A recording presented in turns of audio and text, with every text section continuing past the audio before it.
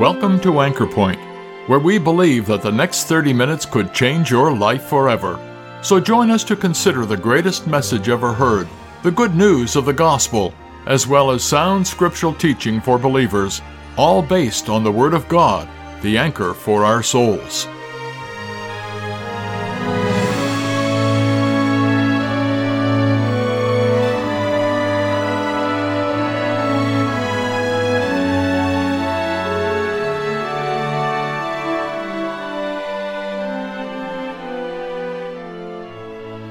All of us who know the God of the Bible in any measure have come to one simple conclusion: God is good. Not only do we read this over and over again in the Bible, both as fact as well as from numerous scriptural examples, we also know it from our own experience. And God is not only good to us now, but He's always been good to us, even in our days as rebellious sinners.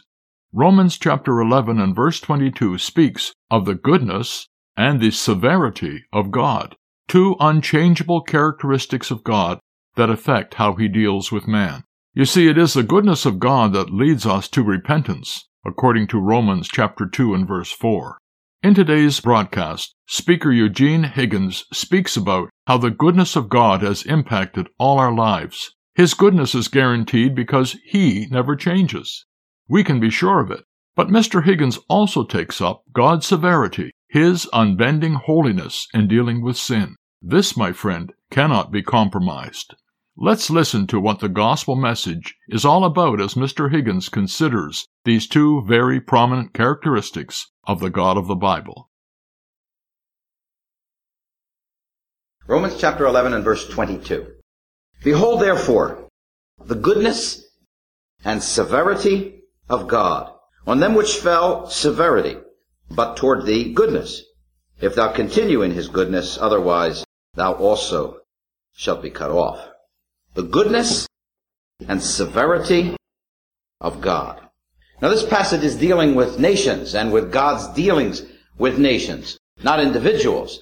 Nonetheless, I think that there are principles that will be very helpful to us tonight in considering the great subject of the gospel. I'd like you to think with me for a few moments about the goodness of God. God is a good God.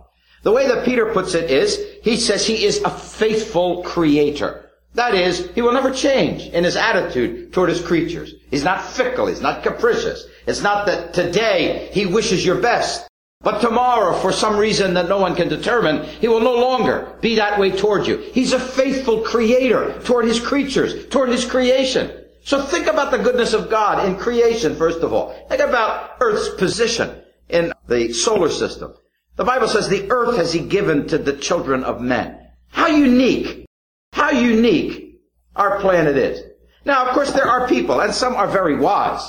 Don't misunderstand me. Some have much education and great erudition and learning, and they will say, well, of course, it looks convenient for life to be here, because life is here. Where else would life be but where it seems conducive for life to be? The problem is, it's almost a statistical impossibility that the conditions should be the way they are in our world. So we're not talking about the fact that life happened to appear on Earth, but it could have appeared in 100 other different places. Our world, our planet, seems to have been placed in the one spot where conditions are conducive to life. In fact, although we won't take the time to look at that tonight, in fact, there are things about where the earth is placed that should mean life shouldn't be able to thrive here. But Earth is different from other planets, even though it shouldn't be different. Who has made it different? Why is it different? Who has positioned the earth at exactly where it is? And there's this small, little, blue thing that we live on. Who planned that? Your faithful creator. Your faithful creator. Someone has said that despite all man's sophistication and his artistic pretensions and his many accomplishments, he owes his existence to the fact that there's a 6-inch layer of topsoil on the earth and that it happens to rain on our planet. Do you ever notice how the New York Times and other papers will absolutely trumpet the news that there might be some evidence that water once existed on some planet millions of light years away, and it may be the water once was there, and therefore it may be that life was once there. And yet here we are. in a planet with everything required, as though a kind corner store grocer, knowing all the needs of the people in his neighborhood, stocks his shelves with what he knows the people need and what they want. God, the faithful Creator, has stored our planet with everything to maintain our lives. Why? He is a faithful Creator. It's part of His goodness. He stretched His hand out over the Garden of Eden, and He said to Adam and Eve, all this I've given you. That's His gift to the human race. His gift to our father and mother. All this I have given you. And they lived in a garden where there was everything conducive to their well-being. That's part of the goodness of God all around us. All around us in our solar system. We see either blazing ovens or icebox refrigerator-like conditions. But here, there is everything conducive to life. That's the goodness of God. The goodness of God in creation. And that's just when it comes to things like the position of the planet. Think of the provision of the planet. Think of the fact that God has even put into our bodies the things that are necessary. So that even the way our bodies are made and what God has done shows us His goodness to us. Think of His goodness to you. Think of His goodness to you here. I never thought that coming to gospel meetings was a mark of the goodness of God. You know, there's this old song that people sing. I think if I close my eyes, I could almost hear George Beverly Shea singing. No place is so dear to my childhood as the little brown church in the Vale. Well, there was a lot of places dearer to me. Every Sunday night preaching. Some of the preaching was pretty hard to follow and listen to. See, there I was. Sunday school, there I was. Special meetings, there my family had me. And yet, unknown to me, that was part of the goodness of God to me. I know just a little of my heart, and I know if I had not been put in a family where the gospel was all around me, where to get away from it, I would have had to trip over it, I never would have gone after it myself. I remember that when I'm knocking on doors and inviting people or handing them invitations to tent meetings and gospel meetings, I think to myself, how unlikely it would have been if somebody had handed me an invitation that I would have actually come. But God in His goodness put me in a home where I heard the gospel constantly. And that's the goodness of God to you. But think of His goodness in Christ. The goodness of God seen in Christ. God has provided a payment in Christ that's enough to save your soul from hell. The Bible puts it this way. He gave Himself a ransom for all. He bore the wrath. He endured the suffering. He took the punishment at Calvary. Isaiah says He was wounded for our transgressions. He was bruised for our iniquities. The chastisement of our peace was on Him. And with His stripes we are saved. He was there at Calvary, making a payment that could save you from hell. Now when we think of ransoms, we normally think of a bad guy takes somebody, and people pay money to the bad guy to get the person they love back. In the Bible, the ransom was not paid to the devil or to sin, but to God. And that ransom enables God to set you free tonight and deliver you from going to hell. Imagine God, in His goodness, being willing to pay so much to ransom you. Do you know that involves incredible love? Incredible love. When we use words like this, the Lamb of God, the precious blood of Christ, redeemed, forgiven, saved, do you know that we are talking about something that involves incredible love? That the Lord Jesus would come into our world where He would suffer. A friend of mine who was in the Navy, and he talked about coming over the bridge one day and just looking down, and he saw a ship that was flying certain flags. And he knew what that meant from his years in the Navy. He knew that the flag on that particular ship meant that there was a disease on the ship, and that it was under quarantine and you were not to get on. He said, I thought to myself, he was a Christian, he said, I thought to myself, knowing what that meant, knowing what that flag meant, I would never think to step foot on that ship. And it was just a step from that to thinking of the Lord Jesus, looking at our world, our planet filled with sin, knowing what it would mean to Him if He came. And yet He came, born into our world and born to suffer.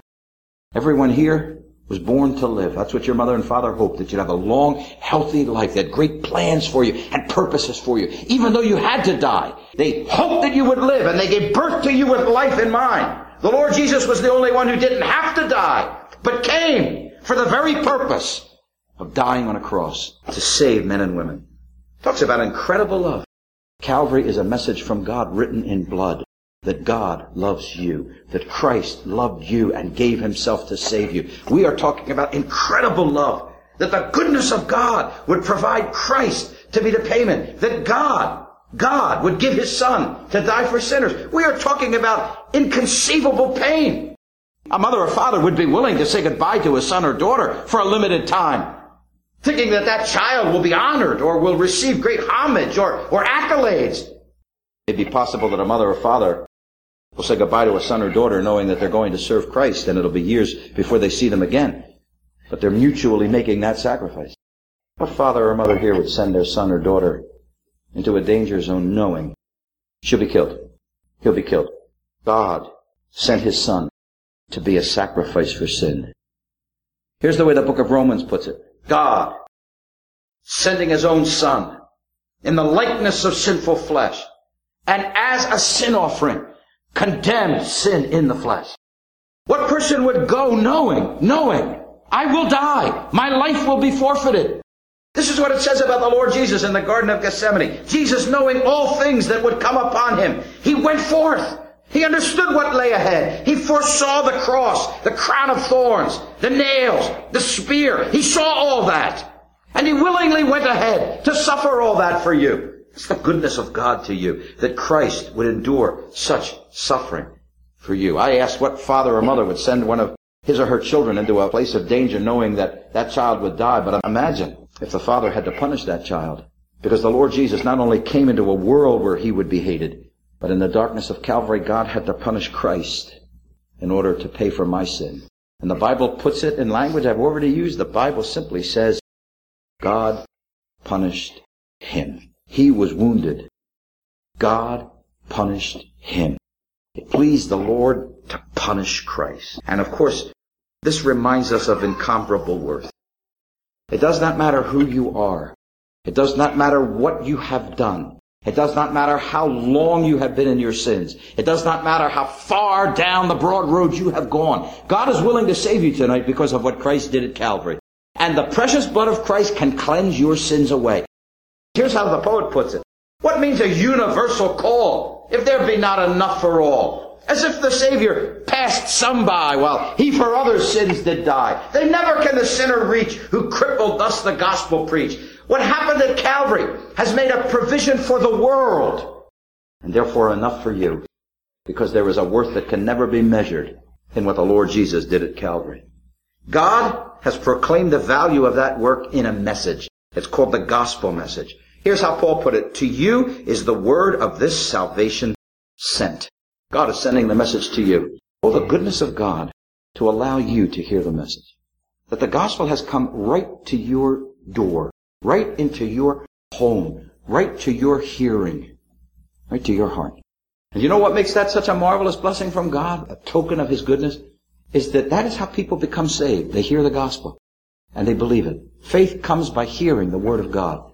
It's essential. It's essential for people to be saved that they hear the gospel message. And the goodness of God has brought that message to you.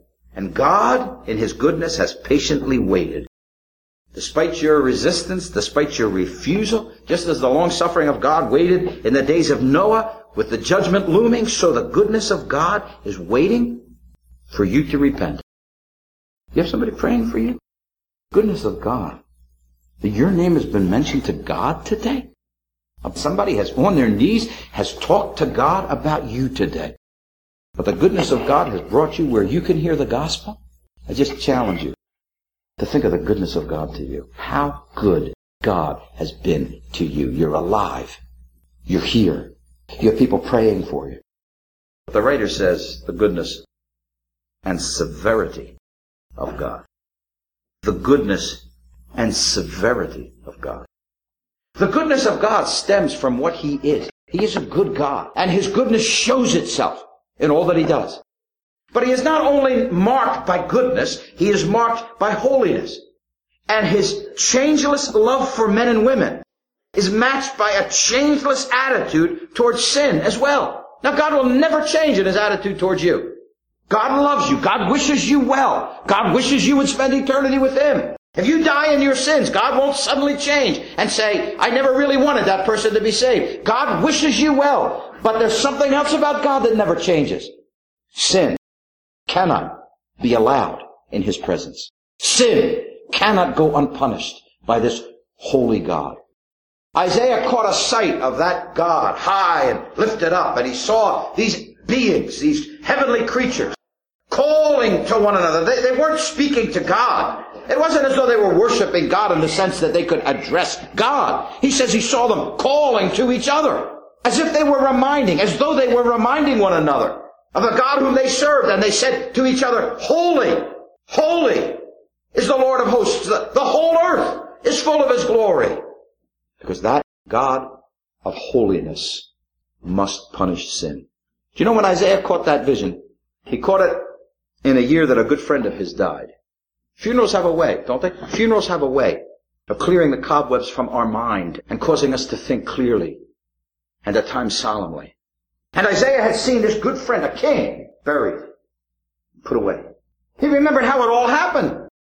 That this king had gone marching into the temple one day where he had no right to be. That he had gone in there to try and act like a priest when he wasn't a priest. He was trespassing on sacred ground. That when the priests of the Lord stopped him, he grew angry with them because he was the king. And he was very close to having them all beheaded and cleared out of the way so he could do what he wanted to do. When they saw the leprosy in his forehead suddenly appear, the white mark, as the disease began to spread. And there must have been such a horrified look. I could see his hand go up, following their gaze as they looked up at his forehead. And as he felt, and as the word was whispered, he's a leper. And he's running out of the temple. And he's going to spend the rest of his life quarantined. He's going to live out there in a place by himself. He won't be allowed into the city, let alone into the temple. And he will die the awful death of a leper. He faced the severity of God because of his sin. And he sees this sight, these beings calling to one another. And suddenly Isaiah realizes, I deserve the same kind of judgment. I am a sinner. And he says, I'm undone. I'm a man of unclean lips. Who was I to think that I could serve such a holy God like this? We've often been reminded that if you just forget the chronological order of the book of Isaiah and just read it the way it's written, that in chapter 5, Isaiah is saying, woe to this one and woe to that one. Woe to the drunkard. Woe to the extortioner. Woe to the man who takes advantage of the widow and the fatherless children. He's calling down woes on all these people. But in the very next chapter, after those 6 woes, he sees the Lord high and lifted up, and he takes up one more woe, and he says, woe is me. I am undone. I am lost, is what he's saying. I'm unclean. The people around me are unclean. And God is holy. He had just seen the severity of God deal with that wicked king. Want to see the severity of God? Watch Noah and his family walk into the ark. And like a clap of thunder, the hand of God closes the door. The Lord shut him in. I take it to be as literal as it sounds. Anybody watching must have wondered what kind of strings Noah pulled when all of a sudden the door comes slamming closed. Suddenly, all that Noah had been preaching and warning and telling about suddenly became horribly true. As God was about to judge the world for its sin. He had waited and waited and waited. That's what Peter tells us. The long suffering of God waited in the days of Noah. Waiting and waiting and waiting. But the moment the judgment was to fall, you will see the severity of God as he sweeps the world with his judgment. Please do not play games with this God. He loves you intensely. He loves you personally. He loves you fervently. He wants your salvation. He wishes you well. But he is unbendingly, unchangingly, inflexibly, eternally holy. And he must punish sin. And the day came when Noah opened the door and looked out, and not another human being was left in the world. The severity of God had dealt with sin. Want to see the severity of God? Watch the angels grabbing Lot and his family outside the gate, hurrying them away, telling them to escape for your life. Don't even look behind you. Run! Escape! There's some language used in Genesis 18 and 19 that leave me at least just bowing to accept what it says without being able to really explain it or understand it. Let me give you one of the verses. Then the Lord rained from the Lord fire and brimstone in Sodom and Gomorrah. As if one of those beings who had stopped to visit Abraham was standing in the plain. The family had run. Lot's wife had turned back. The rest were gone now to safety. And it was not left to angels. This was God dealing with sin and directing it from the skies as a tsunami of fire, a tidal wave of wrath. A flood of fire came sweeping down into the valley. Sodom and Gomorrah, Admah and Zeboam.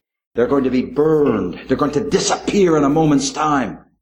And before you there stretches heaven and hell, life and death. As Moses put it, blessing and cursing. The goodness of God wishes you to be in heaven. The severity of God warns you that sin is taking you to hell. Have a look. Behold, says the writer, have a look at the goodness and severity of God. Heaven or hell. All depending Can you on look what back you to do with ways this in which blessed God person has who been went good to you? Calvary, Well, for one so that thing, you He's might be allowed you to saved. hear the gospel on our program today. You have heard the wonderful invitation of the gospel to come and receive the gift of eternal life through Jesus Christ our Lord. We trust that you will accept His provision today. Trust in the person and work of the Lord Jesus Christ for your salvation and receive God's eternal blessing. If this or any of our Bible messages here at Anchor Point has made you aware of God's interest in you, or if you'd like some literature or a visit that would help you understand these important truths, why don't you drop us a line at anchorpointradio@gmail.com. We'd love to hear from you. We're glad you were able to join us at Anchor Point today. Anchor Point is sponsored by believers in Christ who are meeting at various gospel halls. Each of these Christian assemblies holds gospel services every Sunday, as well as other meetings such as regular prayer and Bible studies throughout the week. If you've been challenged by today's message and would like to know more about the truth of the gospel, or of gathering unto the name of the Lord Jesus Christ following New Testament principles, take a look at our Anchor Point website at anchorpointradio.com. There you will find more information as well as the location, programs, and meeting schedules for the gathering center nearest you. My name is Glenn Todd. Thank you once again for listening, and we invite you to join us again next week at the same time for Anchor Point, where we believe that Christ alone is the anchor for the soul.